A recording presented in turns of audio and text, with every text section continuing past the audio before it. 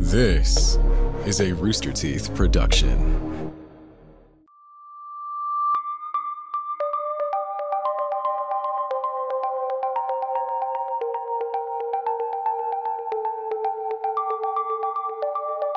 For centuries, there have been rumors of a gigantic creature lurking in the depths of a loch deep in Scotland. Today, we dive back into the world of cryptids as we discuss the realm of possibilities surrounding the infamous Loch Ness Monster. This is Red Web.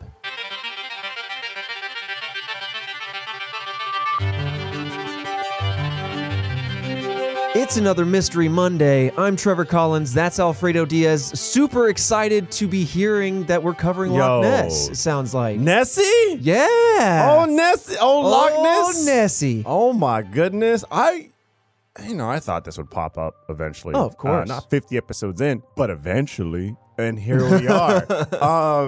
Yeah, I mean, this is another one which is like, I have heard about it. Right. Pretty much all my life, right? And it's been recycled around different types of media, right? Whether it be audio, video, books. There was definitely a movie, right? There was a movie where somebody like adopted this little hippopotamus monster and they grew it up in their bathtub. Yeah, and then it became Nessie, right?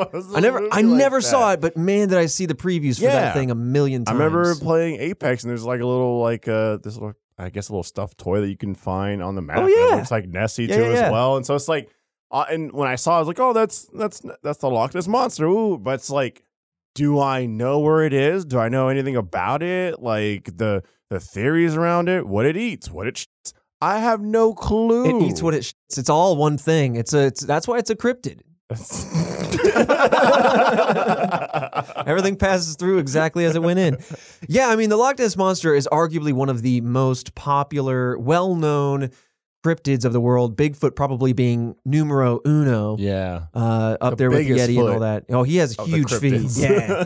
But yeah, the Loch Ness Monster, I'm sure that everybody listening at home right now knows about the Loch Ness Monster. In fact, if you don't know about the Loch Ness Monster, I would love to hear from you. If we're the one breaking open this story for you, I'd be fascinated to hear from you. I would say stop. Uh-huh. Go to, I don't know, your phone or something like that. Uh-huh. Pull up Twitter. Yes. Tweet at RedWebPod. Yes. And write what you think the Loch Ness Monster is. Right now. Just absolutely gut instinct. Fredo, I love that you're passing the gut check to the task force at home. I want to hear from you. Like, we got a Scottish lake. We've got a monster who's called Loch Ness. The nickname's Nessie. It's all you have to go off of. Mm-hmm. Hit me with it. Yeah, hit us with it. Like, what do you think it is? Give us that description. If you throw at me that there's a family of Loch Ness monsters and some of the theories, I will leave this damn podcast. If you throw another Bigfoot situation at me, I'm like, look, there's a handful of them hanging out in the trees. I'm like, bro, come on, man.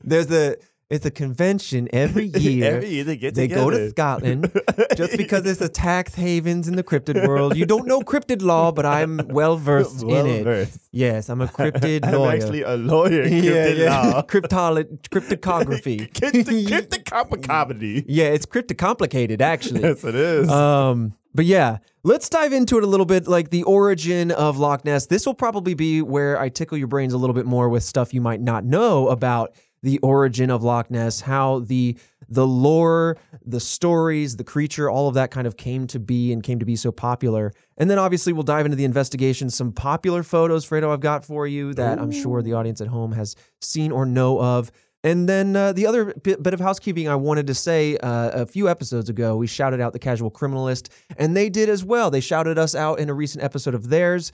And I just wanted to say, like, you guys have been really awesome and resonating with us and connecting us with Simon. And it's been really cool to see how many people listen to both shows because, honestly, I listen to many of Simon's shows. He's the host of a lot of fantastic products. So, again, I'll just give him another little nudge. Casual Criminalist, if you like what we do here, you're going to love what he does there. It's very similar, talking about mysteries with a lot of humor along the way.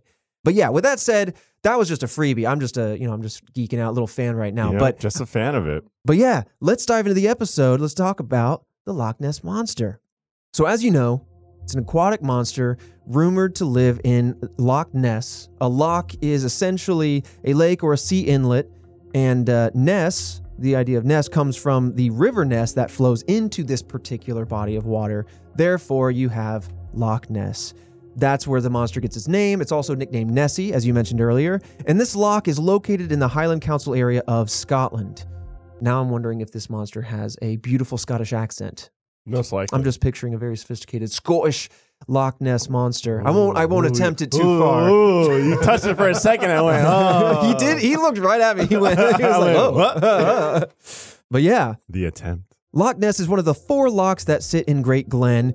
This was a valley that was created by glaciers back in the last ice age that kind of carved their way through there, creating these low spots. I've seen that movie, that squirrel. What squirrel? Great Glen? Ice Age. Oh, God damn. Oh, man. Oh, man. How'd I miss that one? This man's rolling around on the floor, laughing at me.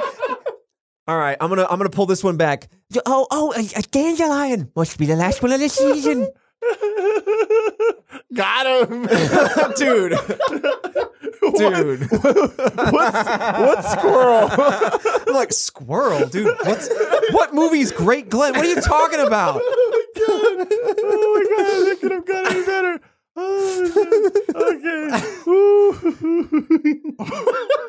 Okay. Christian, please. I apologize. I'm sorry.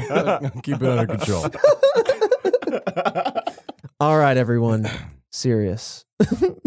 So let's talk about the loch, because not a lot of people have a very good idea of what maybe this looks like or the size of this lake, because we're talking about an arguably huge monster swimming around this thing. So I want to outline for you just how modest. Give me measurements. I'll give you some strict measurements in 2 different units for your pleasure. Oh, yeah, that's true. Yeah. So 788 feet in depth. That's 240 meters if you prefer. But it's very deep, but it's also 23 miles long or 37 kilometers. So it is the largest body of fresh water found in Great Britain. A relatively small landmass surrounded by salt water. So it's a pretty significant thing to have this big of a body of fresh water. Yeah, that's a significant drive. Yeah. Alone. All right. Well, that's good, because if you told me it was in like a little itty bitty pond. Yeah, also found in Skeleton Lake. Right next to those 1,500 bodies or whatever. Jesus. Yeah, because I always thought, all right, if we have some sort of prehistoric monster kind of trapped in this body of water, how is that the case? Yeah. But also, is it able to move? Can it just turn around and it just does U-turns all day? But no, it is quite the big size loch. Another point of note here that I will circle back around to, but I didn't know about, the average temperature of Loch Ness year-round is about 41 degrees Fahrenheit or 5 degrees Celsius, so barely above freezing. That is chilly. Don't want to go on a swim. That is chilly. So if you tell me there's not a lot of people that have gone into the water looking for Nessie, I don't know why now. It's freezing. Yeah, not a tropical getaway here. But when it comes to the idea of a sea monster inhabiting this particular lake, this concept, it's been around since ancient times, where the Pict would carve images of mysterious beasts with flippers onto stones in the area. So these ancient groups of peoples known as the Pict, they lived in what is now northern and eastern Scotland, but this was during the early Middle Ages that they are depicting this very strange beast in the water, or at least around the watery area, has these fins, and they've carved what, at least, it's either a story of theirs, obviously, or it's eyewitness accounts, and they're carving what they've seen into the stones in the area. I was just about to say, how do we know it's not like a story that was being told? Right. Know? But, okay. So it's going far back. Yeah, that goes way further back than I thought. I'm interested in, because I know we'll get there, in seeing the different time periods that quote unquote evidence pops up, or sightings and stuff like that. But it's nice to kind of know where it starts somewhat, Yeah. It's really interesting how far back it starts. Yeah, because I'll be honest, you see, you hear about it in media or whatnot, every now and then the story, or in a movie, but from what I've seen, it's just it's just a picture of a shadowy figure in a lake, right? And so to me, I was that must have been how they thought there was something there, but like through carvings is actually pretty interesting. Mm-hmm. And the first written account, so we have the first carving, the first kind of depictions that we've seen, but now the first written account of the Loch Ness Monster dates back to 565 AD in the biography of Saint Columba. I'll kind of dive into that a little bit, but just to get you up to speed really quickly for those who aren't historians, which most of us I'm sure aren't, Saint Columba was an Irish monk who became the most important Scottish saint of his era, and most well known for converting the Scottish Picts, who I just recently talked about, to Christianity. Now, he and one of his missionaries, Adamnan, were the two who encountered the monster, and Adamnan went along to write the aforementioned biography, and that biography was entitled Life of St. Columba. And it was in this biography that the Loch Ness Monster was first mentioned. And it's really interesting how it comes about. Again, it's really hard to kind of delineate, is this fanciful storytelling or is this a real encounter? But I guess that's what we're going to have when you talk about a cryptid. But in the biography, he outlines this mysterious creature that claimed to have bitten a swimmer and was headed for yet another swimmer until St. Columba ordered the beast to leave. At that point, the creature supposedly obeyed Columba and was only sighted occasionally in the centuries to follow. All right, that is like a fluff piece on the story. I think you might be right. You might be right. If you said they saw an encounter, bit a swimmer, was going for another swimmer, look, I got nothing there, right? Maybe you did, maybe you didn't. The fact that this priest, I would be surprised if you didn't have like also walked on water as he talked to raised his hands towards the beast and said back and then back, it went away. Heathen. Yeah, I mean, like, what? If your goal is to kind of convert people of the area to your particular flavor of religion, you might want to kind of claim that you like, you might want to put some extra efforts under your belt a little bit. You might want to claim a little bit, spice up some stories, conjure up some tales. Yeah, that part just makes me go, nah, that didn't happen. Yeah, no way. But I mean, if there was someone that was bitten, where's their biography? I want that biography. Maybe it's just called Bite. Yeah, the story of me bitten. I'm bitten. Also, nice. Like, damn, like the Loch Ness Monster is old. Very, yeah. That's like, this is the information that I was like, ooh, this is a little spicy. I like this. I'm also interested in seeing like what the latest encounter or the most recent finding is, because I want to see how old we're thinking the Loch Ness Monster is at that point. Yeah. I mean, you're right. I think there's two schools of thought here, and we'll kind of dive into it in the theories a little bit. But on the whole, is it one creature or is it a species, a very rare species located in this, and that every now and then you see one of these species, and we just kind of go, that's that monster? Because otherwise, if it is one creature, it's centuries and centuries and centuries old. Really? On the other hand, turtles live for a long time. That's true. Maybe Nessie's a turtle. It's a big old Christian. He's like, I don't know about that one. I know about that, Chief. Let's try to keep it quiet. I just don't look. Don't look at this man. Don't look at him. Yeah, being in person, his looks have way too much power. No, he couldn't take my owl theory. My omni theory that it really answers everything. Owl theory. I think owls are behind everything. I'm gonna keep on that one. Maybe we've got an owl pin set coming back. Yeah, I did too. I forgot about it until everybody started hitting me up with like all this like owl talk, and I was like, it goes far. Maybe we'll have to do an owl episode, and it's just me with a very tight tinfoil hat as the circulation slowly leaves my brain. I'll come and dress as an owl. All right. Well, this is an audio podcast. That's just for you. That's just for us. That is solely for us. Yeah, no, it's definitely interesting how far back this goes, and it's even more interesting if you even want to, like, if you're a skeptic, right, and you don't want to believe in this stuff. It's still really interesting from a story perspective to listen to how the Loch Ness Monster goes from some of these potential origins to where it has been in recent decades to where it is now. I think it's a really interesting evolution of a story from folklore to scientific exploration. But these occasional sightings thereafter, right, kind of inspire the Scottish folklore because of their recurring inclusion of sea monsters. The Scottish being so close to the sea, and the sea being so big, open, huge, and mysterious. Obviously, there are a lot of folk tales and folklore from many cultures that are seafaring about monsters under the depths of various types. We talked about how big the water was, but do we talk about how big like the Loch Ness monster is supposed to be? We have not, actually. Okay, because the thing that's crossing my mind right now is, as time has passed, technology advances, if the Loch Ness monster is even decently big enough, right? We're not talking like, 3 feet long. We're not talking about Jersey Devil here. Yeah.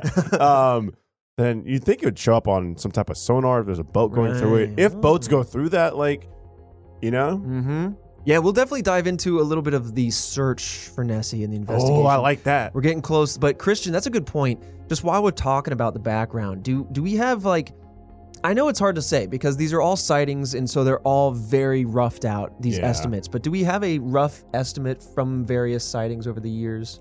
From what we were reading, we couldn't find anything, and I'm still reading just to check. We couldn't find anything that was giving actual numbers. Just everybody said it was of enormous size. But yeah, the sightings were so quick and fleeting, nobody was able to get like an actual estimate measurement.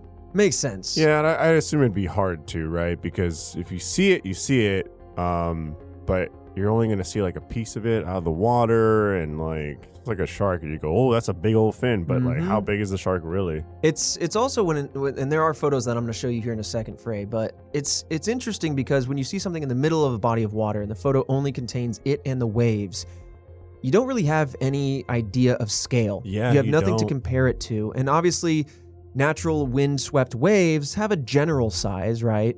So you can kind of go off that. But if it's making its own waves because of movement or whatever, or I don't know. It just wouldn't be accurate. Right. It would be such a wide estimate.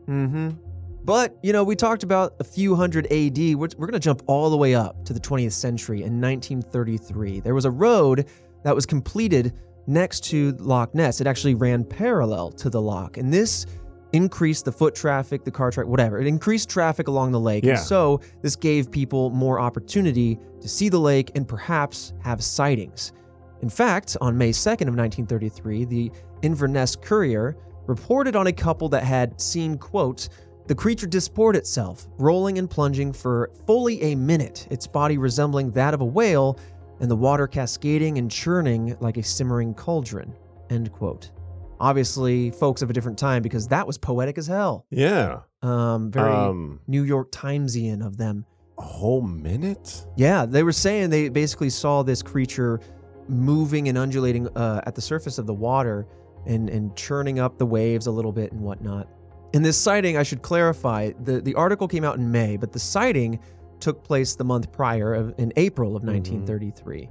In addition to this, they also said that the enormous creature sent out waves that were big enough to have been caused by a passing steamer.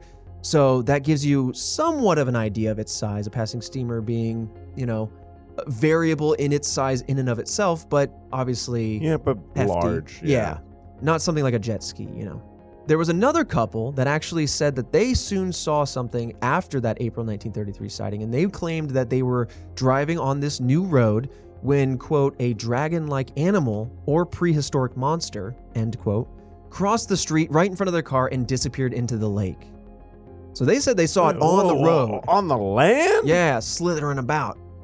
And then it... This is getting crazy. Okay, so with this first sighting, do we know if at this point the Loch Ness monster has been just popularized at that point?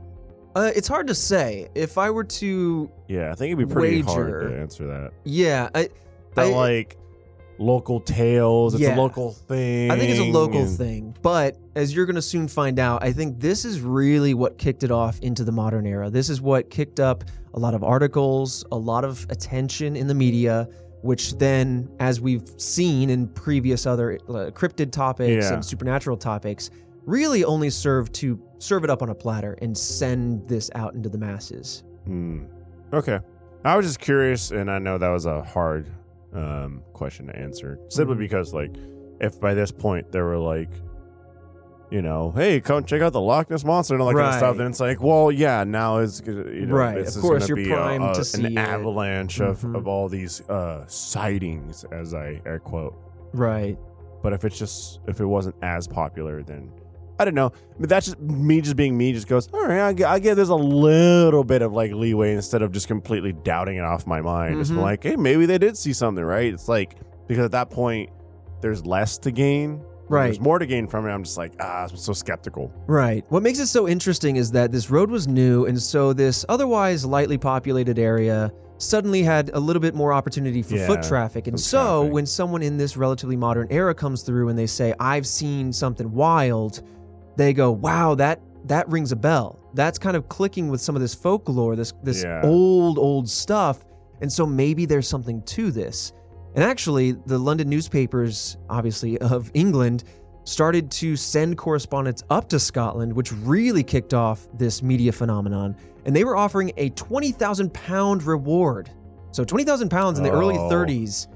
Now you're huge really today. like just putting gasoline on a very, very small fire. Oh, yeah. Just baby embers, and you're just like dousing it. 100%. They're looking for evidence of this creature, stories, whatever they can. And if 20K is on the line, I'm sitting there thinking, what can I make up convincingly enough to get this money? Most definitely. I And the mean, thing is, like, I'm not the kind of person that would be like, all right, let me cook up this story and go. But it's crossing my mind at the very least. It's crossing our mind. You know what I mean? Know that there's people out there that were doing it. 100%. Yeah. But see, like, that's interesting because not only, like, that's not even like a slow, gradual, like, increase in popularity. That is, was it the media correspondent, right? Yeah, various newspapers in the London area sent up their correspondents and stuff. Various newspapers send out correspondence. I believe so. That's insane because right off the bat, right? Like, you're just like, okay, there's something like, whether or not this exists, there's something valid to this whole thing, right? Right. If you have the media that's like, all right, we're going to devote time and resources to it, and then throw money at it. Oh my goodness! Like, what a spark! Yeah, and I don't really think that the London papers cared much because they're like, I'm just looking to sell papers. I mean, look at News Today. It's just a hot headline and move on. Like, it's all dramatic and it's not really looking for what's the truth behind it all. What's the journalistic integrity's ruined. I was born in the 1700s, by the way. I don't know. But I mean, still, regardless, it certainly though, sends like, people off. Like nowadays, if you're just like, oh, there was a monster in this lake, that you're not going to get the news to send out correspondence to multiple news outlets to send out people to take a look at this. And like, that's a waste of time. What evidence do you have? Yeah. So for all of these news outlets to show up is automatically going to spark so much interest with so many people. Mm-hmm. But yeah, that is kind of the origin or the loose origin of Nessie, how it came to be so popular, kind of some of the main origins, I should say, that I think this story leans on as its genesis.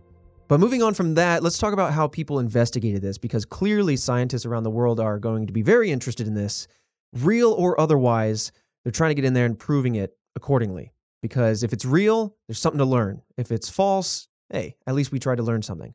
So after this news story was released, curiosity increased across the world. Amateur investigators on through scientists and everything in between, journalists, spent decades launching expeditions to try and figure out what was lurking below this waterline, to figure out if Nessie was real. While no concrete evidence of the Loch Ness Monster was found, sonar operators were able to detect some unknown form of large objects moving around the lake. There it is. Yeah. There it is. I was like, something's going to come up. Mm-hmm. Something's going to come up that makes me go, oh, damn it. I remember as a kid, people dragging sonars and other things along the bottom and trying to figure out. There's the technology I was talking about. Like, why are we not dumping some of our tech into this? Exactly. And they did. Ooh. So the way the sonar works, for the sake of those at home and the task force, it's a tool that, you might have heard of sonar, like the beep, beep. It basically, it uses sound propagation to navigate, measure distance, and communicate with, or even detect objects. Basically, when you hear the beep, beep, beep in your movies and in a submarine, that's basically sound waves going out, hitting an object, coming back and registering. And from that information, it can basically triangulate, or probably the wrong word, but figure out what's out there. And when you scan the bed of a lake, you can start to figure out what the bottom of the seafloor or a lake or whatever looks like. And by doing this, you can also capture, are there objects in the midst of things? Are there spikes in the verticality? That means you're seeing either a large fish, a large seafaring creature, whatever. Or another submarine like The Hunt for October. Exactly. What? My favorite part is when Fredo like goes, yes, or this, and I slowly look over to Christian, and then he cracks every time. What do you mean every time? You always reference movies from the 90s. Like, I just don't. Dude, I've been trying. You understand what movie I'm talking about every time? Every time, dude. It's just 80s and 90s. I love how often we reference movies, though. I think pop culture references are like the number one references we make. It's my favorite. But a little bit more about that sonar stuff. Boston's Academy of Applied Sciences launched such an expedition in 1975, led by MIT's Professor Robert Rines and Harold Edgerton, who worked closely with the LNIB. There's a whole bureau for this, baby, the Loch Ness Phenomenon Investigation Bureau. Are you serious? Yeah, baby. I hope they get some good, healthy grant money, because I kind of love that. I do too. Just because of the fact that, like, yeah, right. If people are saying there's these weird things happening, or there's this anomaly out there, this like natural weird anomaly, like, why throw some money at it, man? Let's investigate. Let's get some. And that's what I like about this, right? Where it brings me joy every time when it's like we're bringing in professionals, we're bringing people, like we're renowned professionals, and we're throwing our technology at it and some money at it to really thoroughly investigate. And like that's the kind of stuff that I love to see, and we're getting that here. It's science in action. Even if you're a skeptic and you're like, that's hooey. It's nice to see that actual. I don't know how big this bureau is, to be honest. Right, it could literally be two people. Right, or a kid in his bedroom. But it's nice to see that these things materialize with which to test the bounds of our reality as we know it. That's the whole point, I suppose. But I seriously, I love that. I love the fact that like we have professionals that are also getting involved, and people are just trying to see like what's up, what's going on with this whole situation. Because I bring it right back to the Amazon. We discover so many different species of bugs and stuff like that, like every year, and it's just like, what about the water, man? Like, there's so much of the ocean. Oh, for sure. That is just unexplored. And I'll keep saying this every other episode because it's just so fascinating to me. Even the giant squid. I mean, in my lifetime alone, went from folklore, not sure, to like, okay, we have some tangible evidence. Yep. Kind of your favorite. I love it. It's one of those Ziploc baggies that just says tangible, and it's got a squid beak in it. Yeah. But like now we have video and stuff, and it's just really cool to see that stuff evolve. Yeah. Now, can we get that with Nessie? I hope. But this expedition combined sonar technology that we talked about with underwater photography, and they captured a photo that showed a rough image of a giant flipper belonging to an underwater creature. I have that photo for you here now. And again, as always, for those listening at home, you can either watch on youtube.com/redwebpod if you want that imagery delivered right to your face. We have the podcast there now, or head over to twitter.com/redwebpod, where we upload some of our key graphics that we reference in this show. But here you go, Fredo. That top image there is okay, I'll be honest. Which way am I? Oh, I'm looking at it this way. There you go. All right. It's the sonar photography.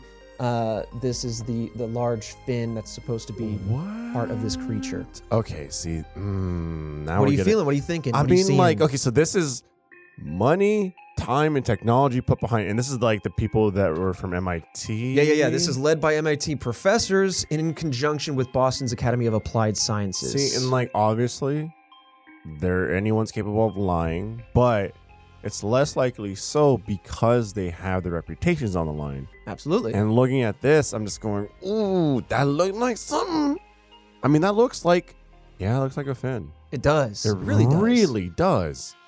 And like, it lines up with what you think the Loch Ness Monster's fin and the side of the body looks like. And, oh, man. Here's the thing, too. It's just like, my mind is going different places, and one of the places is going, it's like, how do they know that this isn't just like the side of a rock or a reef or some, I don't know, chunky fish? You know what I mean? Like, but I'm assuming at this point, right, this isn't, or at least I haven't been told that this is newer technology. This is technology that like we've used for some time. Right. So I would think that some of the kinks have been ironed out in terms of like, well, you know, reefs show up as this and like rocks show up as this, etc. And so, man, this, it's like not much, but it's like enough to make me go, ooh, that's something. Right.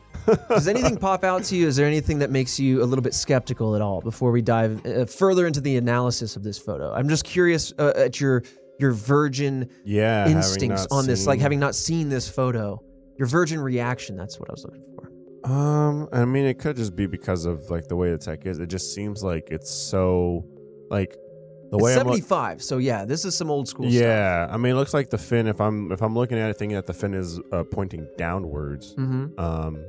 One side of it really like enlarged itself, right? Like it gets really large on one side, and the other side is so much thinner. It seems so. So some sort of weird kind of perspective distortion happening. Where I'm just kind of like, is it? Yeah. Here's what stands out to me now that I think about it. Now that I look at that image a little closer, it starts to make me wonder, how did you capture something that close to the supposed creature without seeing more of it, or having, you know, people on the boat or people at the scene have some sort of personal experience, right? Like the boat was rocking. I saw the waves. Like it just feels like, how do you get the camera that close and not get more? You know what I mean?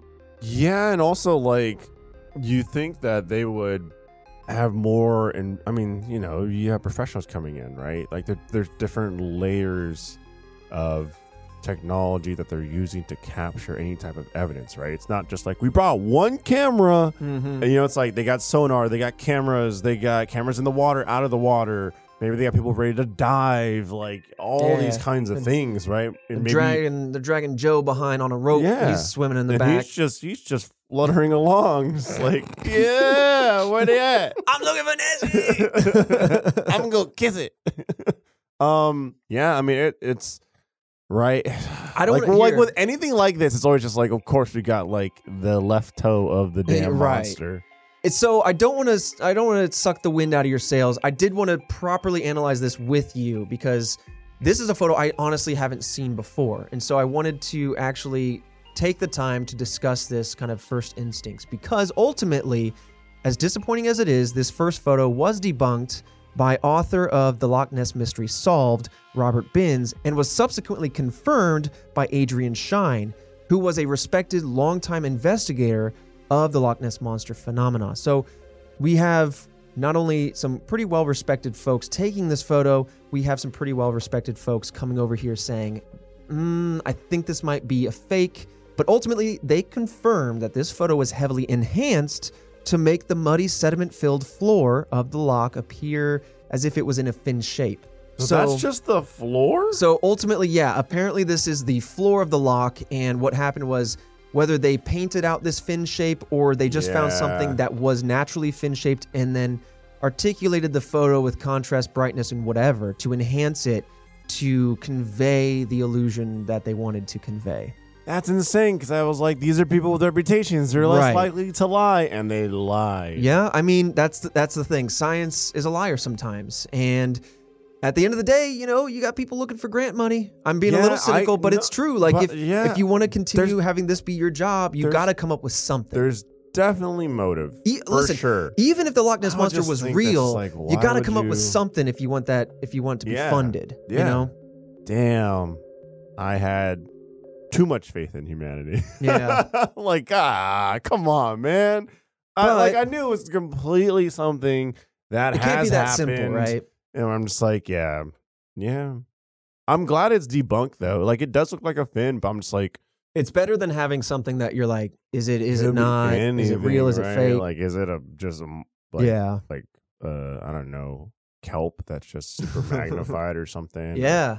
But yeah, debunked. Okay. Well, to the credit of the team that was actually doing the study, it is yet to be determined. They were not able to determine, in fact, at the time, who was responsible for the enhancement. So it could be that the team themselves was fooled by whoever might have been behind the scenes manipulating this photography. Or they're just like, I don't know. And they Yeah, do know, that's right? true. They're all And in they're it, like, I partially in actually it. did. Yeah. It's like, I didn't, but we all decided to take this to our graves. Yeah. But what's interesting too is, you can look at photo manipulation and be like, yeah, it's fake. But in addition to that, I find this more intriguing. The team that debunked this photo pointed out that this supposed flipper here, which does look very much like a flipper, there's a rib running along the middle here, this light portion. That was the part that was getting me. Yeah. Well, when you look at other fins in the aquatic biosphere, right, where you look at other animals and other vertebrates in particular in the ocean and in lakes and stuff, this ribbing is unlike that of most fins that you would expect to see. So, and since a lot of creatures, I don't want to pretend I know science and zoology, but basically that this is a strange shape. Roughly based off of a similar origin. Yeah, right? It's not like something coming from space where you just go, it could, be Right. made up of anything in any type of shape or form. You like Right. to think that even if it's different in something that's cryptid in on planet Earth, that it at least has some sort of resemblance to like the chemistry Right. of our I mean, creatures. it doesn't look like it doesn't look like a whale fin, and you would imagine that it would. It doesn't look like a plesiosaur fin. We're going to get into the theories section here soon. Yeah, I was but about to say, like, are we saying have it's one of, like the fossils. older dinosaurs. Doesn't look like that, no. And the fossils of older dinosaurs too. Mhm. Yeah. So that's, to me, a more concrete way, I think, to debunk this. But there are, Damn, my Anyway. lack of fish knowledge. it crops up every now and then, you got to start reading a fish book. Now, in April of 1934, there was a year later now, another picture was captured by a British surgeon, Colonel Robert Wilson, as he was driving along the shore. And what is now the iconic photo of the monster. Fredo, I have it for you now, but everyone at home, task force, if you've heard of Nessie, if you've seen any photo of Yep, Nessie, it's you've that seen photo. this photo. It is pretty much the Loch Ness Monster with its neck up out of the water, a little bit of its back hump in the water, and only surrounded by waves and water. So you don't really, again, have any idea of scale here. Just think of a elephant trunk coming out of the water. Honestly, yes. That's exactly what that looks like. An elephant's trunk coming out of the water. Yeah. I mean, man, there's just no reference in size, right? Or it's like this could be 3 feet long. Mm-hmm. Could be tiny. We don't know. We really don't. I'm not gonna reference the movie. I'm looking at Chris just like waiting for it. And I'm like, no. Because you say the most absurd stuff and you just stare at me, and I'm just like, what's coming? What are you gonna say? But like, man, like it definitely looks like something, but it's just one of those things where I just go, come on, like, My whole life, that was the monster. right? The That same was here. like, oh, It's like, whoa. this is the photo. Yeah. And I've known of this photo even before you showing it here to me today. So we're just gonna catch the silhouette. There's like no type of detail in it. It's literally just a silhouette of. I mean, I wouldn't be able to tell you if there's just any type of fish or aquatic creature that I could think of that has an appendage like this, right? Like, Yeah. but also it's like it just looks so like an elephant trunk coming out of the water. So I'm That's just like it. I'm literally just like, that's got to be fake. Like, what is? And you look at the waves too, and that looks like the waves of a calm pool that like you Yeah. dip your toe in, Yep. or it looks like waves from a lake from far away. And either way that you cut it, that either makes this thing extraordinarily tiny, smaller than the Jersey Devil, or like a giant building in the middle of the lake. It's really hard to tell. It's super hard to tell, and it's just I don't know. Like this photo is so iconic, but just like it always has, it doesn't do anything for me. I just go, this tells me nothing. Mm-hmm. So this photo was, as I mentioned, 1934. Quite old. It took 60 years to really come around to this one. Now, we already did this with the previous photo, but let's pull the wind out of the sails just a little bit. In 1994, Wilson's famous photo here, the iconic one here, was revealed to be a hoax plotted by 90-year-old Christian Sperling, who faked the photo. This was alongside Marmaduke Wetherell and Robert Wilson, and they used a toy submarine embellished with a sea serpent head. And thus, you have this photo. Now, that that little submarine, that submersible, kind of answers how you have the Right. body here, and then obviously they attach this serpent neck part. But honestly, when I look at the waves, my mind wants to, and again, I'm assuming my mind could be wrong, and now I have hindsight. But looking at this photo, these waves look so tiny, like little baby ripples, that it really shrinks this in my mind, and it does look toy-sized. So like that actually, like you telling me how this was like not real, that kind of really put into perspective what I was trying to get at, where when you showed me the fin, I go, oh my goodness, like that looks like something. Do I, obviously I'm like, I'm still skeptical of it, but I'm just like, man, I don't know. Like with the iconic Loch Ness monster photo, I've always had just the instant thought of like, okay, explain to me how this is fake, right? Because I'm always just like, I just don't believe it at all. Yeah, I'm just, and so that's like, as you were telling me, like that was like, oh yeah, that's the feeling that it is. Like that nails it for me. That labels it for me, where I'm just like, tell me how this is fake, because I don't believe your gut this is at now all. validated. Yeah. Right. Yeah. And I'm surprised that this was 1994, because I mean, again, as a child of the 90s, where all the movies were great, I come through that childhood thinking that this was the legitimate photo, and I didn't learn personally that this was a hoax until I saw some sort of, History Channel docuseries around these monsters, and so it's interesting. Yeah. Well, I mean, like even when I was little, I looked at the photo and went, "How they do that?" What? little Fredo just sitting there like, come on now, how they do that? How'd they do that? What's interesting? Just like me at a magic show. How you do that? How'd they do that? I look back at this kind of fin photo, and what's so intriguing to me about it, I know it's now kind of enhanced and all of that, but what kind of resonates with me is the first few live photos we were able to capture as humans, obviously, of the giant squid, where they put a very low frame rate camera way down in the ocean with a bait, and then you see these wild like tentacles out of the water, like an alien kind of reaching out for it, and that's what this reminds me of. And it's almost like retroactively makes this feel a little bit more like real, but obviously we know it's not. Yep. But it gives me a little bit of the heebie-jeebies, the shivers when I think about all the other possible things under the ocean that could just swallow us whole that we don't know about. So many things that could be buried deep beneath. Oh man. Just, yeah. All of our fresh waterways, all the tunnels underneath our continents that we don't know about. Yeah, dude, like, that's just a little weird.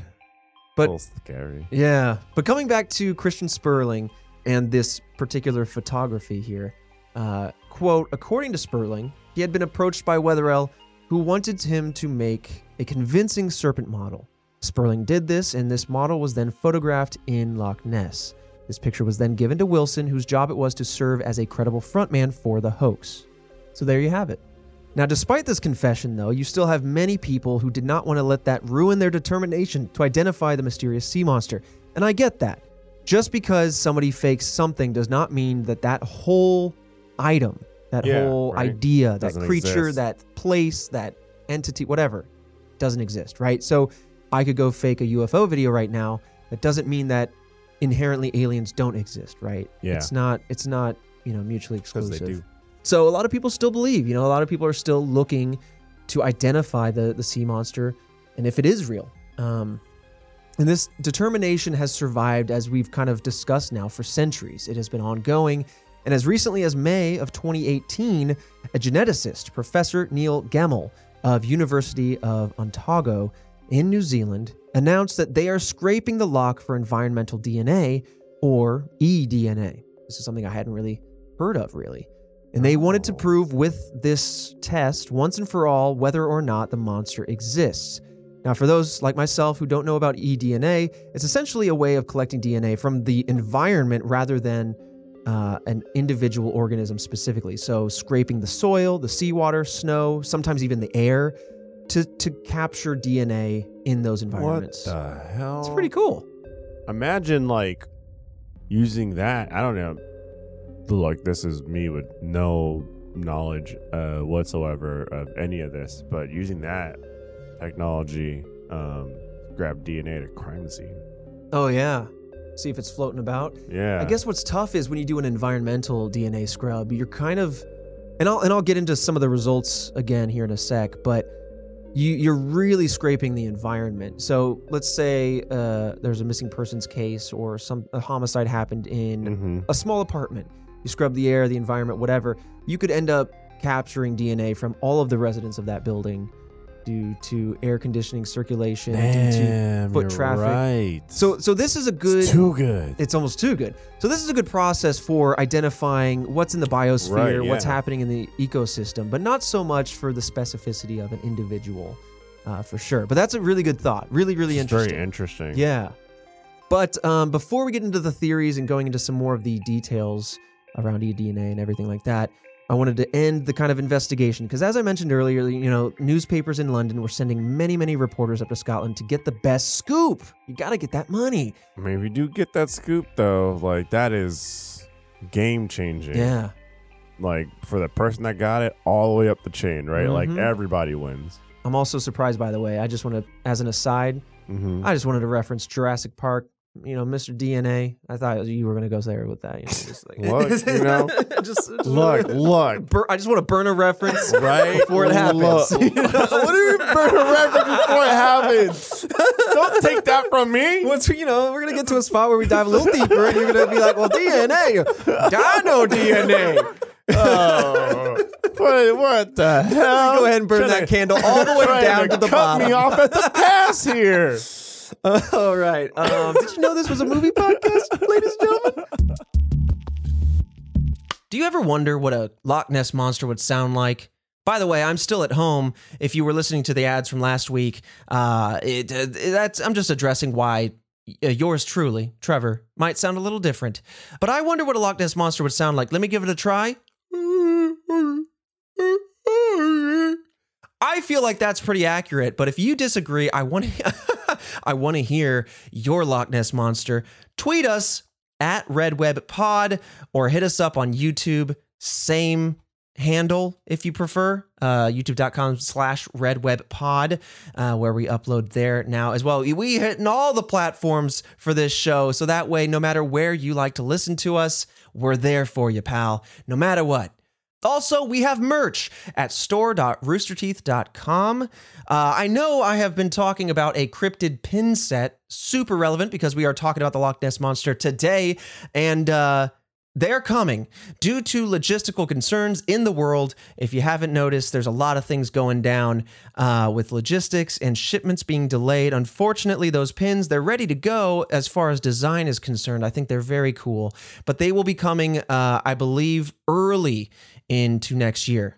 So probably January-ish sometime is what we're hearing. But outside of the pins, we do have some other things coming, a really, really cool jacket and some other peripheral items that I think you should check out. Just always stay tuned. We'll be letting you know here on the show. But yeah, as always, no pressure. If you want to support the show, that's one way to do it directly. And I want to let you know that we have stuff coming down the pipeline. Always just want to keep you abreast on what's happening here at Red Web. But with that said, let's talk about some of our fantastic sponsors for today. This episode of Red Web is sponsored by Voodoo Ranger. Voodoo Ranger is the beer that doesn't take itself too seriously, made for people who don't take themselves too seriously either. It's a beer that you can choose based on the can design alone and trust that no matter what, it'll taste incredible. And truly, after all the seriousness we've been through, who couldn't use a little delight right now, huh?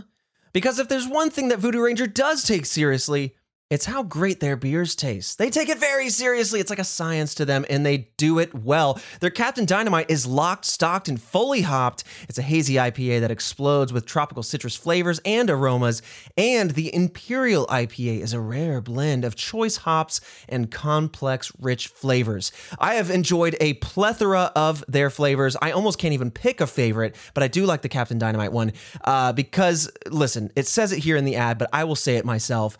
We at the office have had the opportunity to try so many different Voodoo Ranger beers thanks to many ongoing sponsorships, and they always are great. So if you just like the can and the way it looks, they have very cool styles, very cool colors, you can go off that. If you like the names, if you like how they describe each beers, they're always very accurate. But again, you can't go wrong, truly. So visit at Voodoo Ranger on Instagram and Twitter if you want to learn more and live rangerously. This episode of Red Web is also sponsored by BetterHelp. Is there something interfering with your happiness or preventing you from achieving your goals? That's where therapy can really make a difference. BetterHelp will assess your needs and match you with your own licensed professional therapist. It's not a crisis line or self-help or anything like that. It's professional therapy done securely online. BetterHelp offers a broad range of expertise that might not be available locally, and their service is available worldwide. You can log into your account anytime and send a message to your therapist, and you'll get timely and thoughtful responses. Plus, you can schedule weekly video or phone sessions, so you won't ever have to worry about sitting in an uncomfortable waiting room like in traditional therapy. So visit betterhelp.com/redweb, that's better, H-E-L-P, and join the over 200,000 people who have taken charge of their mental health with the help of an experienced professional. Plus, we have a special offer for the Task Force listeners out there. Get 10% off your first month at betterhelp.com/redweb. Treat yourself, treat your mind. It's a very serious matter. I take it seriously, and I hope you do too. And let them know we sent you. And with all that said, why don't we dive deep into the Loch Ness looking again for the monster? Coming back to the newspapers, in 1933, we have London's very own illustrious, top-of-the-line Daily Mail. A little bit of inside humor for you Londoners. They hired a hunter by the name of Marmaduke Wetherell, who was also one of the people who helped fake the famous photo, if you recognize the name, to find Nessie. Hey, fakester, snap, get over here. Help us find. This is the year before the photo. Oh, okay. So don't worry. I was about to be like, they didn't know yet. What? Yeah, no, they didn't know yet. But it turns out he was one of the people that faked the photo. But hey, Daily Mail's looking at this guy. Help us find Nessie. Wetherell said that he found footprints along the lake's shore that resembled those of a four-legged animal, and wrote a story dramatically titled, and in all caps, because caps lock is cruise control for cool, quote, "Monster of Loch Ness is not legend, but a fact." So immediately, we can look back with hindsight. We know this man's just kind of like up in the budget a little bit. Trying to get a little fancy. Yeah. Sensationalizing. That's the word. That's the word I couldn't remember last week. Oh, yeah. That's the word. Do you remember that moment? I'm working on my vocabulary ever since I said, what was it? Nefarious. Oh, 1,000 times too many. I'm trying to broaden the Red Web dictionary a little bit. But hey, these footprints apparently actually existed, so plaster casts were made of them. I had no idea about this genuinely until we did this research, because that's very much something that you'd hear in a Bigfoot case. Like there's a foot there. You pour plaster in it, it solidifies. You can then pull it out of the ground, get an impression, and take that to some person who will analyze it. Now, they took plaster casts of these footprints. They then sent them to the British Natural History Museum.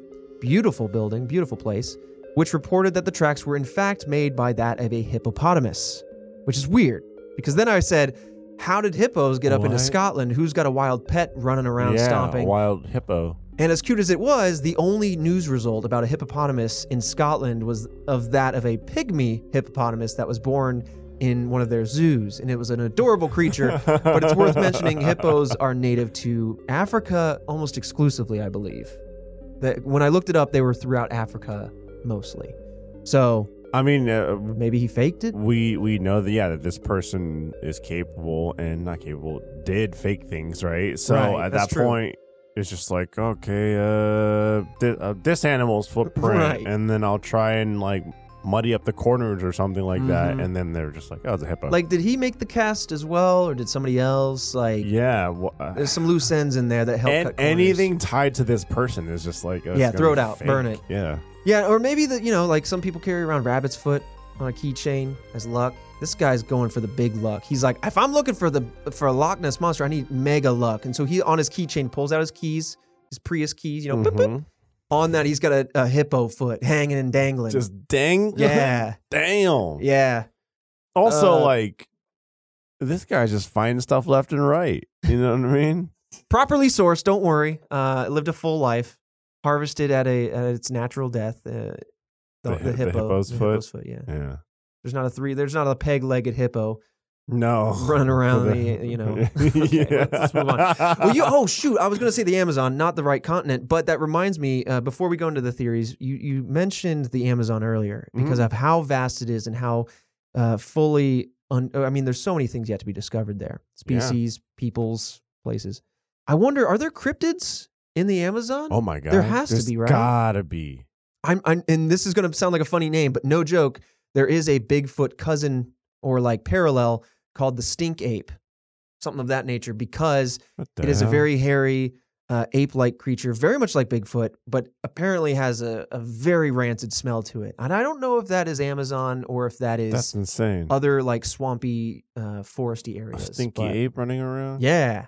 There's the skunk ape. Skunk ape! That's what it is. What? Stink ape. I messed it up, but I haven't uttered Look, those words stink ape since like 5th grade. No joke. I did a report on Bigfoot, Yeti, and stink ape. Stink ape sounds cooler than skunk ape, though. I mean, neither is very cool. No, not at all. It's all bottom tier, but like, goodness. A tier list. We need to make a tier list of cryptids, bro. dude. We've been talking about icebergs, and maybe we do a cryptid iceberg, but I want to do a cryptid tier list, maybe some bonus content for the YouTube channel. That's a YouTube video right there. Yeah. Anyway. Skunk ape, just for clarification, is said to reside in southeastern U.S., namely Florida. Of course. Oh, come on, bro. That's what, when Bigfoot's getting old and mangy, he's like, just like us humans, he likes to retire to Florida. Yeah. When he's lived a long, healthy, stinky life. That place. He makes his way down to Florida where he will reside and stink up the unit. But with that, so let's dive into some theories, huh? Before you get in there, I looked up some clarification on the hippo feet. Yes. It is thought that the tracks were made with an umbrella stand or an ashtray that had a hippo leg as a base. Not that a hippo was wandering around Scotland. The Scots go hard. They had an actual hippo's foot as the base of an ashtray or like a lamp case or a lamp or umbrella stand. What? And they just walked around and pop, pop, pop. Jeez. I don't even want to go in the building that was sourced from. It's like Ace Ventura 2 in that place. Just animals all over the walls. Sorry, are you bringing movies into this? Oh, excuse me. Pardon me about that. Christian, I know you hate film. Excuse me. That was so slick, so smooth, dude. I didn't even notice I did that. Yeah, that's wild. That's, I guess worse have happened, Poor animals over there. Anyway, let's talk about some theories regarding Nessie. And I think all of these theories we've in some way or another kind of lightly touched on, but I'd like to dive in a little deeper. Theory number one, a very popular one, is that the Loch Ness Monster is actually a dinosaur. Yep. Somehow trapped in this area or what have you. But referring to the 1934 famous photography that we talked about earlier, coming from this is really where this theory gets its legs. Looking at this photo, it shows a dinosaur-like creature with a long neck emerging from the water. Again, you have to forget that this was debunked in 94 because you have 60 years of theorizing that we're talking about that's coming from this. This led a lot of people to believe that Nessie was perhaps the only survivor of the long-extinct Plesiosaurus. If you're familiar with the YouTube video like Charlie the Unicorn or whatever, it's a plesiosaur. Right, that's in there. I know Christian doesn't like film, so I thought that might tickle him. It's a Leopleurodon is what he references. Excuse me, let's just move on. Oh You're right. Oh my God. You're right. Okay, we found this man's flavor. There we go. Now we know what he likes. Charlie you're the right. Unicorn in 90s movies, nothing else. It's allowed on this.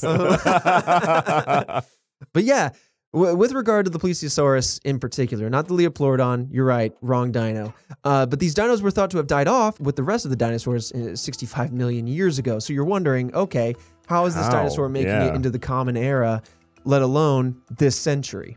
A lot of people theorize, and I'm just kind of riffing now from my own memory, it's not here in my notes, but a lot of people theorize that throughout the ages, water levels have moved up and down, and various channels have opened and closed, and that there might have been a way for these ancient creatures to make their way inland in Scotland. But over time, whether they nested there and then moved out or migrated in some way, at some point the water channels closed it off, thus enabling it to become a freshwater source of some kind, and therefore trapping either one or a small handful of these plesiosaurs in this loch. And then somehow, obviously you have to let your mind wander a little bit, but somehow they then were able to perpetuate either their species or just live a very, very long time to make it to the modern days. That's kind of how people have theorized this to be. Yeah, I would just think though, like a creature that large and with enough to, make at least one family's worth, that either more evidence would pop up, or it would it's large enough to somewhat change the environment. You know what I mean? Absolutely. So, and I mean, this area is a pretty well historically documented area going very far back. Europe, African areas, Middle East. But this area in particular, Scotland, there's a long history of humankind there. A lot of written history, a lot of storytelling. And so, yes, sure, the idea of Loch Ness does have some tentpole moments in time. But again, with this theory in particular, if there is a surviving dinosaur, you would imagine that there might be a stronger thread of storytelling coming out of history. There'd be, I don't know, something, right? Like low population of fish in that area where it should be higher, or an impact, like you said, to the ecosystem. This thing might eat itself to starvation if it's in a trapped loch, right? And talking about just eat the fish supply down, right? A dinosaur that evaded extinction. Bones. Where are the bones? I know you're going with this. No, that's where that's all. Is that where it went? That's where it went. It was one step. Back to the lake. It was one step. Take me further. Thought you were gonna go Hold back my to hand, guide me to the lake. Oh, Skeleton Lake. Yeah, lots of bones there. Yeah, I got a lot. But of bones if this thing is in the you think this creature's 65 million years old? No. So there's got to be some, just me. like Bigfoot. There's got to be something out there. One of them that's at least passed away. Where are the bones? That's what I'm Do saying. cryptids all just eat their own bones? Oh, Papa's dead. They just have a cryptid lawyer that just gets rid of the evidence. Yeah. The lawyer rolls him up in a rug and just takes him to another loch. Yeah, paid well. That's all that matters. But yeah, it's theorized that, again, to extrapolate further, that this Loch Ness monster came through the River Ness sometime in the past 10,000 years alone because, well, let's just cut to the chase. This is a very cold lake. And in the recent ice age, this lake was supposedly, or this loch rather, was supposedly frozen over solid.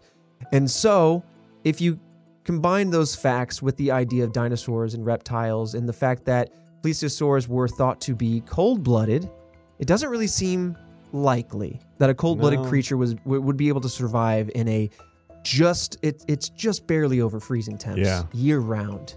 So unless some sort of dramatic level of evolution occurred in a tight time frame. I mean, again, we're talking millions of years, and this little window of ice age-ness happens in the last 10,000 years, right? It's just so highly unlikely, it's a big wrinkle. Right? There's so many far-fetched things that need to come together. Right. Now let's come back to Professor Neil Gemmell. They were the one conducting the eDNA hunt. Gimme. Now he said, quote, "We can't find any evidence of a creature that's remotely related to that in our environmental DNA sequence data. So, sorry, I don't think the plesiosaur idea holds up based on the data that we have obtained." End quote. Now, for you, Fredo, for your brain mind, here's that photo I showed you before, a little bit wider, less cropped. And here is a plesiosaur. And so you could see how these, could be misconstrued. How if you were to believe that this photo is real, that it would be that creature. Because they are basically the same. I mean, look, growing up, I was like, if this thing is real, it is that type of dinosaur. Yeah. It's got the fin and everything like that. But, I mean, it's a fake.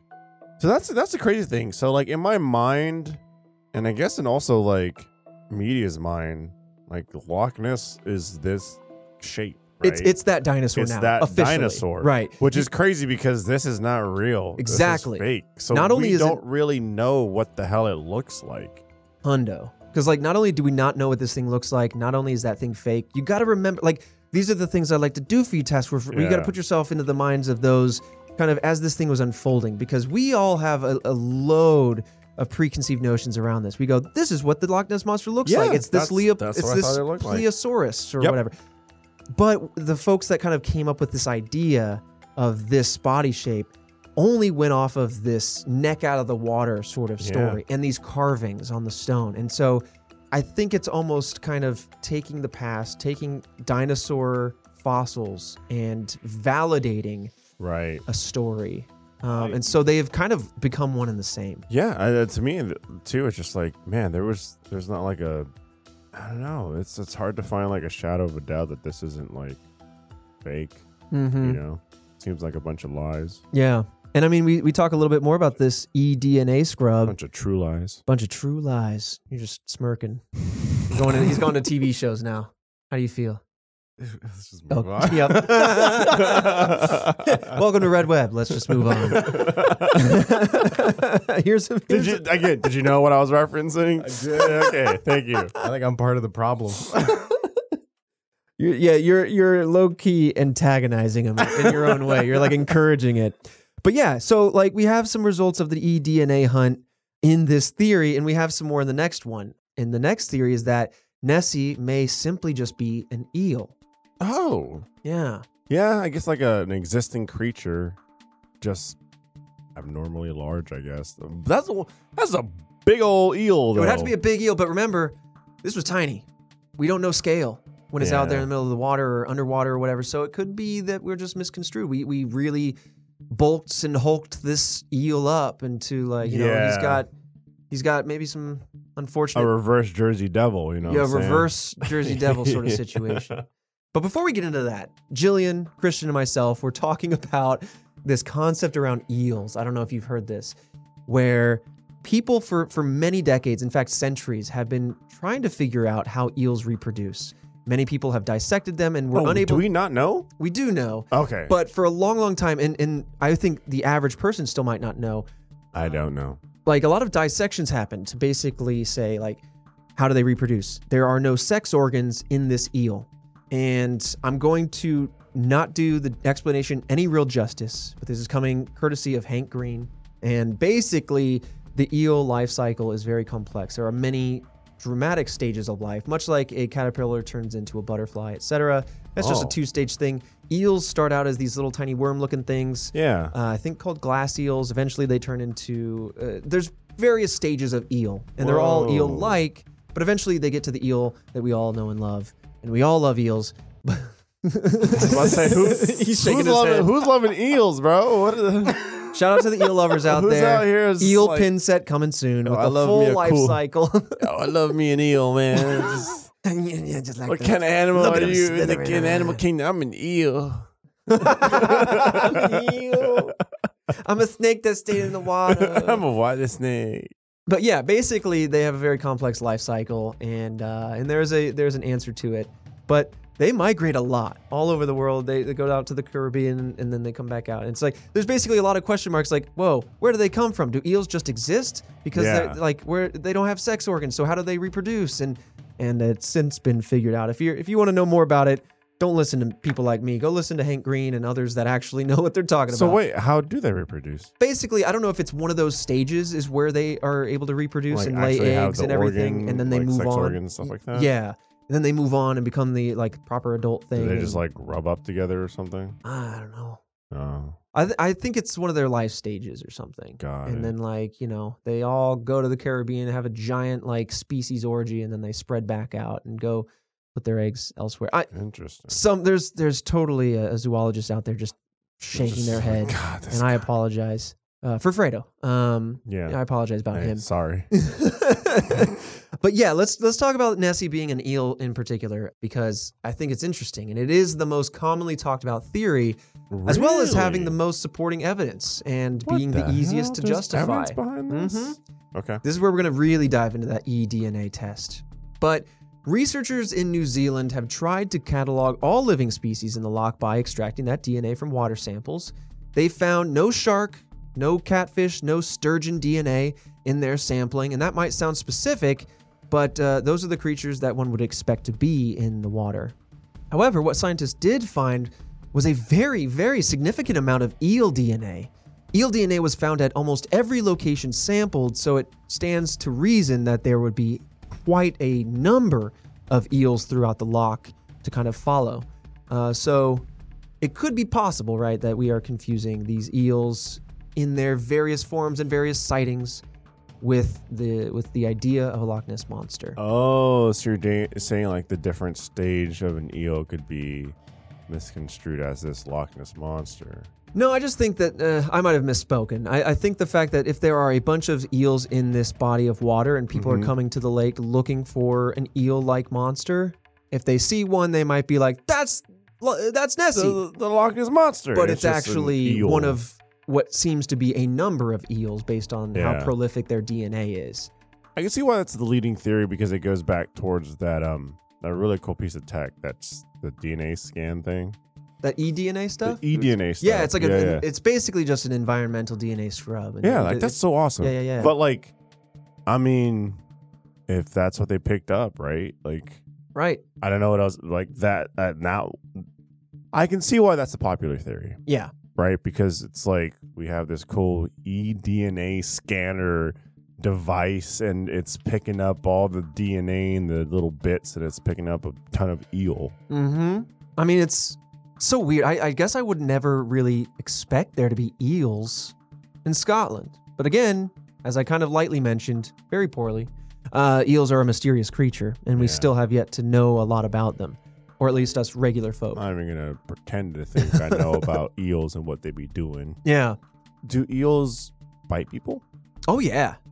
Eels bite. Eels shock. There's the electric eels. Yeah, the electric eels. They can pull up some charges. See, here's the thing then. Like, who's to say that wasn't like what the priest saw was an eel biting somebody? Oh, yeah. That's what I'm trying to get at. I'm just imagining somebody runs out of the water, eel attached to the thigh, and the quintessential slapping it on the chairs to make it like very comical slapsticky. They see like and then an the priest ankle goes, halt! Yeah. And then it just like Back! let go because it's like, listen, I'm just all right. eel. Yeah. Back, heathen. The eel's like, it's so huge. It's 2 feet long and it's already let go. I let it. I released it. Fiend. Yeah, and then you go back and you start talking your tail, and it's like it was the tentacle of a creature, or the fin, or the long neck of some creature that bit. And he's like, remember, I saved you all. Yeah. So convert. Yeah. But juvenile eels, coming back to the idea of eels and their life cycle, we have juvenile eels at this particular stage known as elvers. These elvers, this stage of eels, they arrive in lochs after migrating more than 31,000 miles or 5,000 kilometers. And they come from the Sargasso Sea near the Bahamas, as I was kind of talking about earlier. And once they arrive, the animals spawn and lay eggs, which would explain the vast amount of eel DNA that was being picked up so frequently due to their large population. So what's really funny to me is that there is this kind of like low-key mystery around eels and how they propagate and where they come from. Yeah. Do they just exist? Have they always existed? Are they immortal? Or did they just somehow spawn? No, I don't think they're immortal. They're not. And there again, there is a scientific explanation here, but I love that their mystery is tangled with the loch. Yeah. I love that it's like Nessie and eels go hand in hand. I would bet that majority of the people listening are just like, what? They're tied to each other? Like, I'm tickled. I am so tickled by this. I would never think that. Is this why maybe Jillian was talking about that as she was putting this outline together, Christian? No, I think that was coincidence because this was Gracie. Oh, this was Gracie? Yeah, I think it was just pure coincidence. But yeah, so these elvers come here, and this is where they spawn and lay eggs, and there you have it. They don't just spontaneously exist. But let's talk a little bit more about the DNA, as I was teasing earlier. Right. Badger, deer, rabbit, vole, and various different bird DNA was also found in the loch doing this environment DNA scrub. Is it because they're just it's just because they exist. Yeah, they're just because they're in the environment. Drinking out of it and dying. 100%. Doing well. Yeah. Yeah. They defecate and die. Tis the life cycle. But I mean, sheep, cattle, dogs, humans, all sorts of animals. So you know that this analysis is going to capture, and this is probably why you wouldn't want to use it in a homicide case or a crime case, but it's capturing anything and anyone that is even lightly in contact with this lake. So very good sampling, and so it stands to reason, again, that if there was a monster living permanently in the loch, that you would grab DNA that either A, you're finding something that is unknown to you, you have a DNA sequence that doesn't match anything on your records, or B, you're picking up on something that is very, very similar to something, maybe like an eel, but it's just a little bit different. Yeah, so to imply that you discovered a new species. But yeah, this theory makes a lot of sense to me in combination with what we're going to talk about a little bit more in the next theory. But I always like to combine these. There's a psychological phenomenon known as expectant attention. And so I'll expand on that further. But when you go to the lake or the loch and you're expecting a monster, I'm a sightseer, a tourist, whatever, I'm out there. If If I see an eel, I'm Actively primed and looking for it, ready, baby, to right? go, Yep. oh, I've seen it. Your mind is already there, like halfway there. Right. Yeah. And so that kind of piece of the next theory in conjunction with this one, to me, makes That's a this solid really theory. Yeah. It's just an eel. Yeah. In fact, I have a video that I want to show you, Okay. and if we can post this on our Twitter page, we will as a separate post. It might be a copyright issue, so if you don't see it there, probably that. But the Ness District Salmon Fishery Board captured a video where you can even see a very large eel-like creature. I imagine it is just an eel. And again, this is one of those eels that could be mistaken as Nessie, and it's swimming in the distance, very murky waters. But let's see if we have that now. For those who don't want to look this up while we show this to Fredo, I will describe it. What you see here is a pretty average fish in the foreground, very brown-green, murky water, and you're able to see maybe 5 to 10 feet into the depth. And Ooh, further that's in the a background, big old eel. Yeah, in the murk, you see this. Again, it's hard to tell how big it is. It could be 4 foot, it could be 2 foot, it could be 10 foot, but you see this very weird, long, hard to see serpent-like thing. I will say it looks like a serpent. It Yeah. doesn't look like the dinosaur that we all think Nessie looks like. No. For sure. That just looks like The neck portion, a right? snake in the water. Snake in the water. Don't go swimming. Mm. Is it? That's not the 90s. That's Jaws. It doesn't have to be 90s. I don't know why Christian's talking about 90s. Every movie you've referenced over the past few weeks is from the Ice 90s. Age? What are you talking about? Is Ice Age 90s? Never mind. All right. Jaws? That's what I'm Proven. saying. Well, he didn't reference Jaws. You did Jaws. Well, it came up. Yeah. It's not only locked to the 90s. Fredo, I don't know. I'm just trying to help you out, man. I mean, for example, when he talked about the DNA scanner might not work during a crime scene because it could be false reads, in my mind I went, yeah, because you don't want to have a minority report. And that, you know what I'm saying? Like, Exactly. See, that's where my mind was at, you know? You know? Mm-hmm. And then something, The Matrix, something, a movie. Look, the number of movies I hold back, you'll never know. See, but if you'd said Minority Report, it wouldn't have been a 90s movie. You would have broken the trend. It would have been different. There's no trend. When Don't hold was me to a Minority trend. Report? Is that early 2000s? It was early right? 2000s. It was it? Okay. I would think so. I just remember renting that game so many times because The game? yeah, it was good, dude. The game was good. The game It was a was good so good. The hell? The bullet time, like the way the mechanics worked, it was ahead of its time. You could slow things down and like there was ragdoll physics, and I just What the loved hell? that. What year was it? The movie or the game? The Both. movie. These are important. This man said both. We gotta get in there. Both. Did The you need movie to ask? released June 17th, 2002. Oh, See? okay. So the Damn. 90s of the 2000s. Yeah, it was the Yeah, 90s of the 2000s. Yeah. The game was November 12th, 2002. That was fast turnaround. That's why I Oh, didn't that's feel how it anything is. like the movie. yeah. But man, was it fun. But yeah, so that's the video. Again, very hard to see. Some people do. I want to say this for the sake of clarity and transparency. Some people think that might just be a branch or a log floating by, and that's entirely possible. Some people have seen floating logs, and that is another theory that we're not going to talk about, but that just kind of logs could be Nessie. Yeah, right. Just look at that log floating around. Right. But then again, you'd see it for a good chunk of time. Yeah, but it makes a good photo and a good story. Yeah, that's true. If you're looking to lie. That is true. One last piece on eels. It is worth saying that the largest eel species can get up to 10 feet in length. And I Holy believe hell. one of, if not the longest recorded eel is about 13 feet. Oh my goodness. We got some Division I record setters here in Loch Ness. Let me tell you. Them boys grown big over Well in fed. Well fed too. It always tickles me when you say that. All right, moving on from the eels. Never thought I'd say that.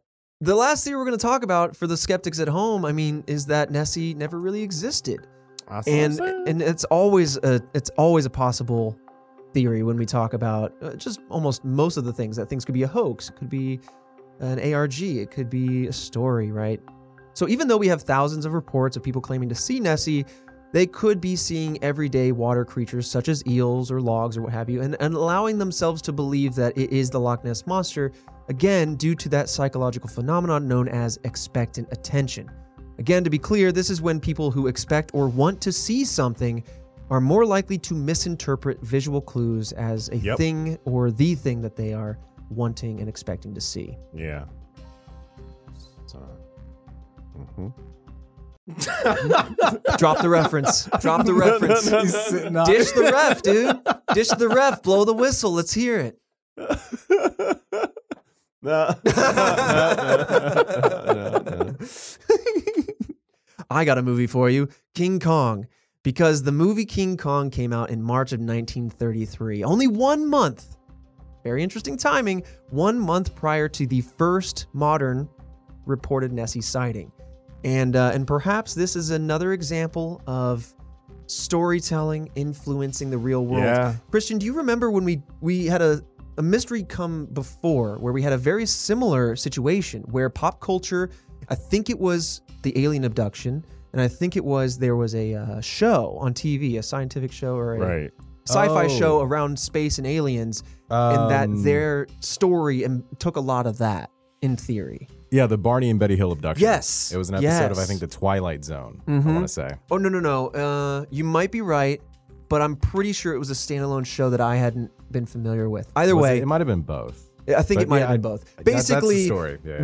we've encountered times before where, due to very specific timing, it sounds like the story is built off of some pop culture that just immediately preceded it. Yeah. And it is worth mentioning that King Kong was out like a month before that, in 1933, in March, right? And so we were talking about those photos, we were talking about the stories. There was a hit movie, and then it's on everyone's mind, and the movie I was referencing was the number 23.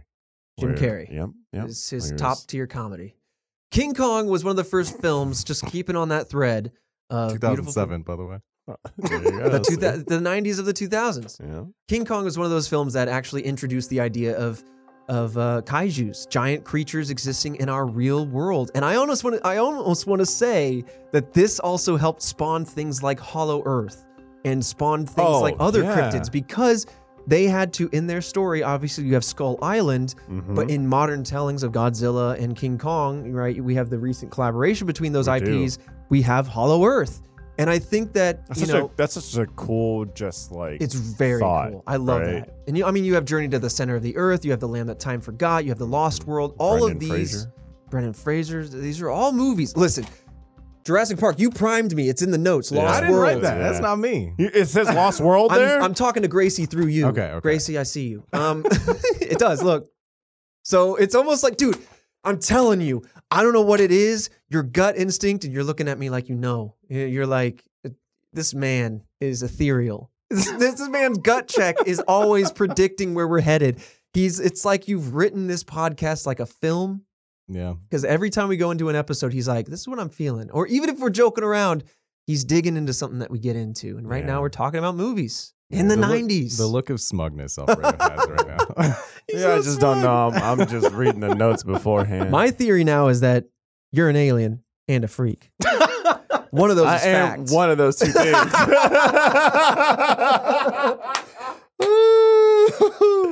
We love that we're doing this in person now, man. I love that we're doing this in person. I love that we're in person, dude. But yeah, I mean that's enough there, right? Like the fact that King Kong came out right around that time kind of really popularized that idea, right? Like the Matrix, when that came out, everyone's like, "Oh my god, what if this isn't real and this is all like, yeah." Right. You have really big movies. It primes you to think in those lanes. Yeah. Yeah.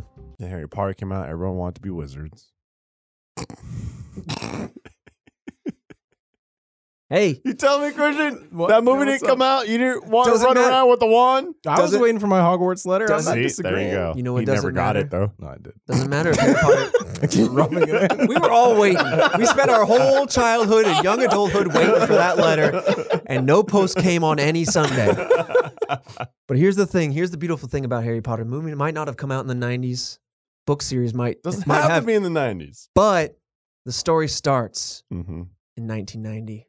In the lore of the book. The first book takes place in 1990. It really does, doesn't it? It does. It really does. Interesting. Man, the 90s are very centric to our reality. I think the world does not, it's not heliocentric. It's the 90s repeating itself. It's not Earth-centric. It is 90s-centric. Yeah. This solar system revolves around the 90s. Everyone born outside of our generation. It's like the Matrix. It's Too bad. It's the 90s reinventing itself. All right, this is where our ego peaks. Millennials, let's pipe down.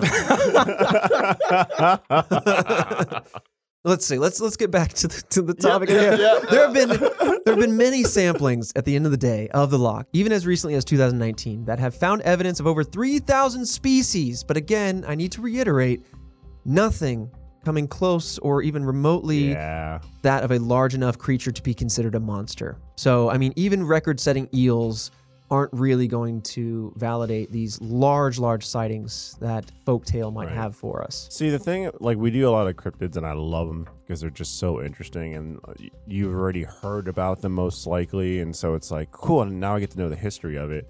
The things that I hope for when we do these episodes is just like, give me that one little slice of, like, air quotes, evidence, right? That makes me go, I don't know, can't really explain that one. Right. But I'm also... keep the mystery alive. Yeah, exactly. I'm also satisfied by this one because it's like, look at this. By the way, this is why it's not real. Look at this.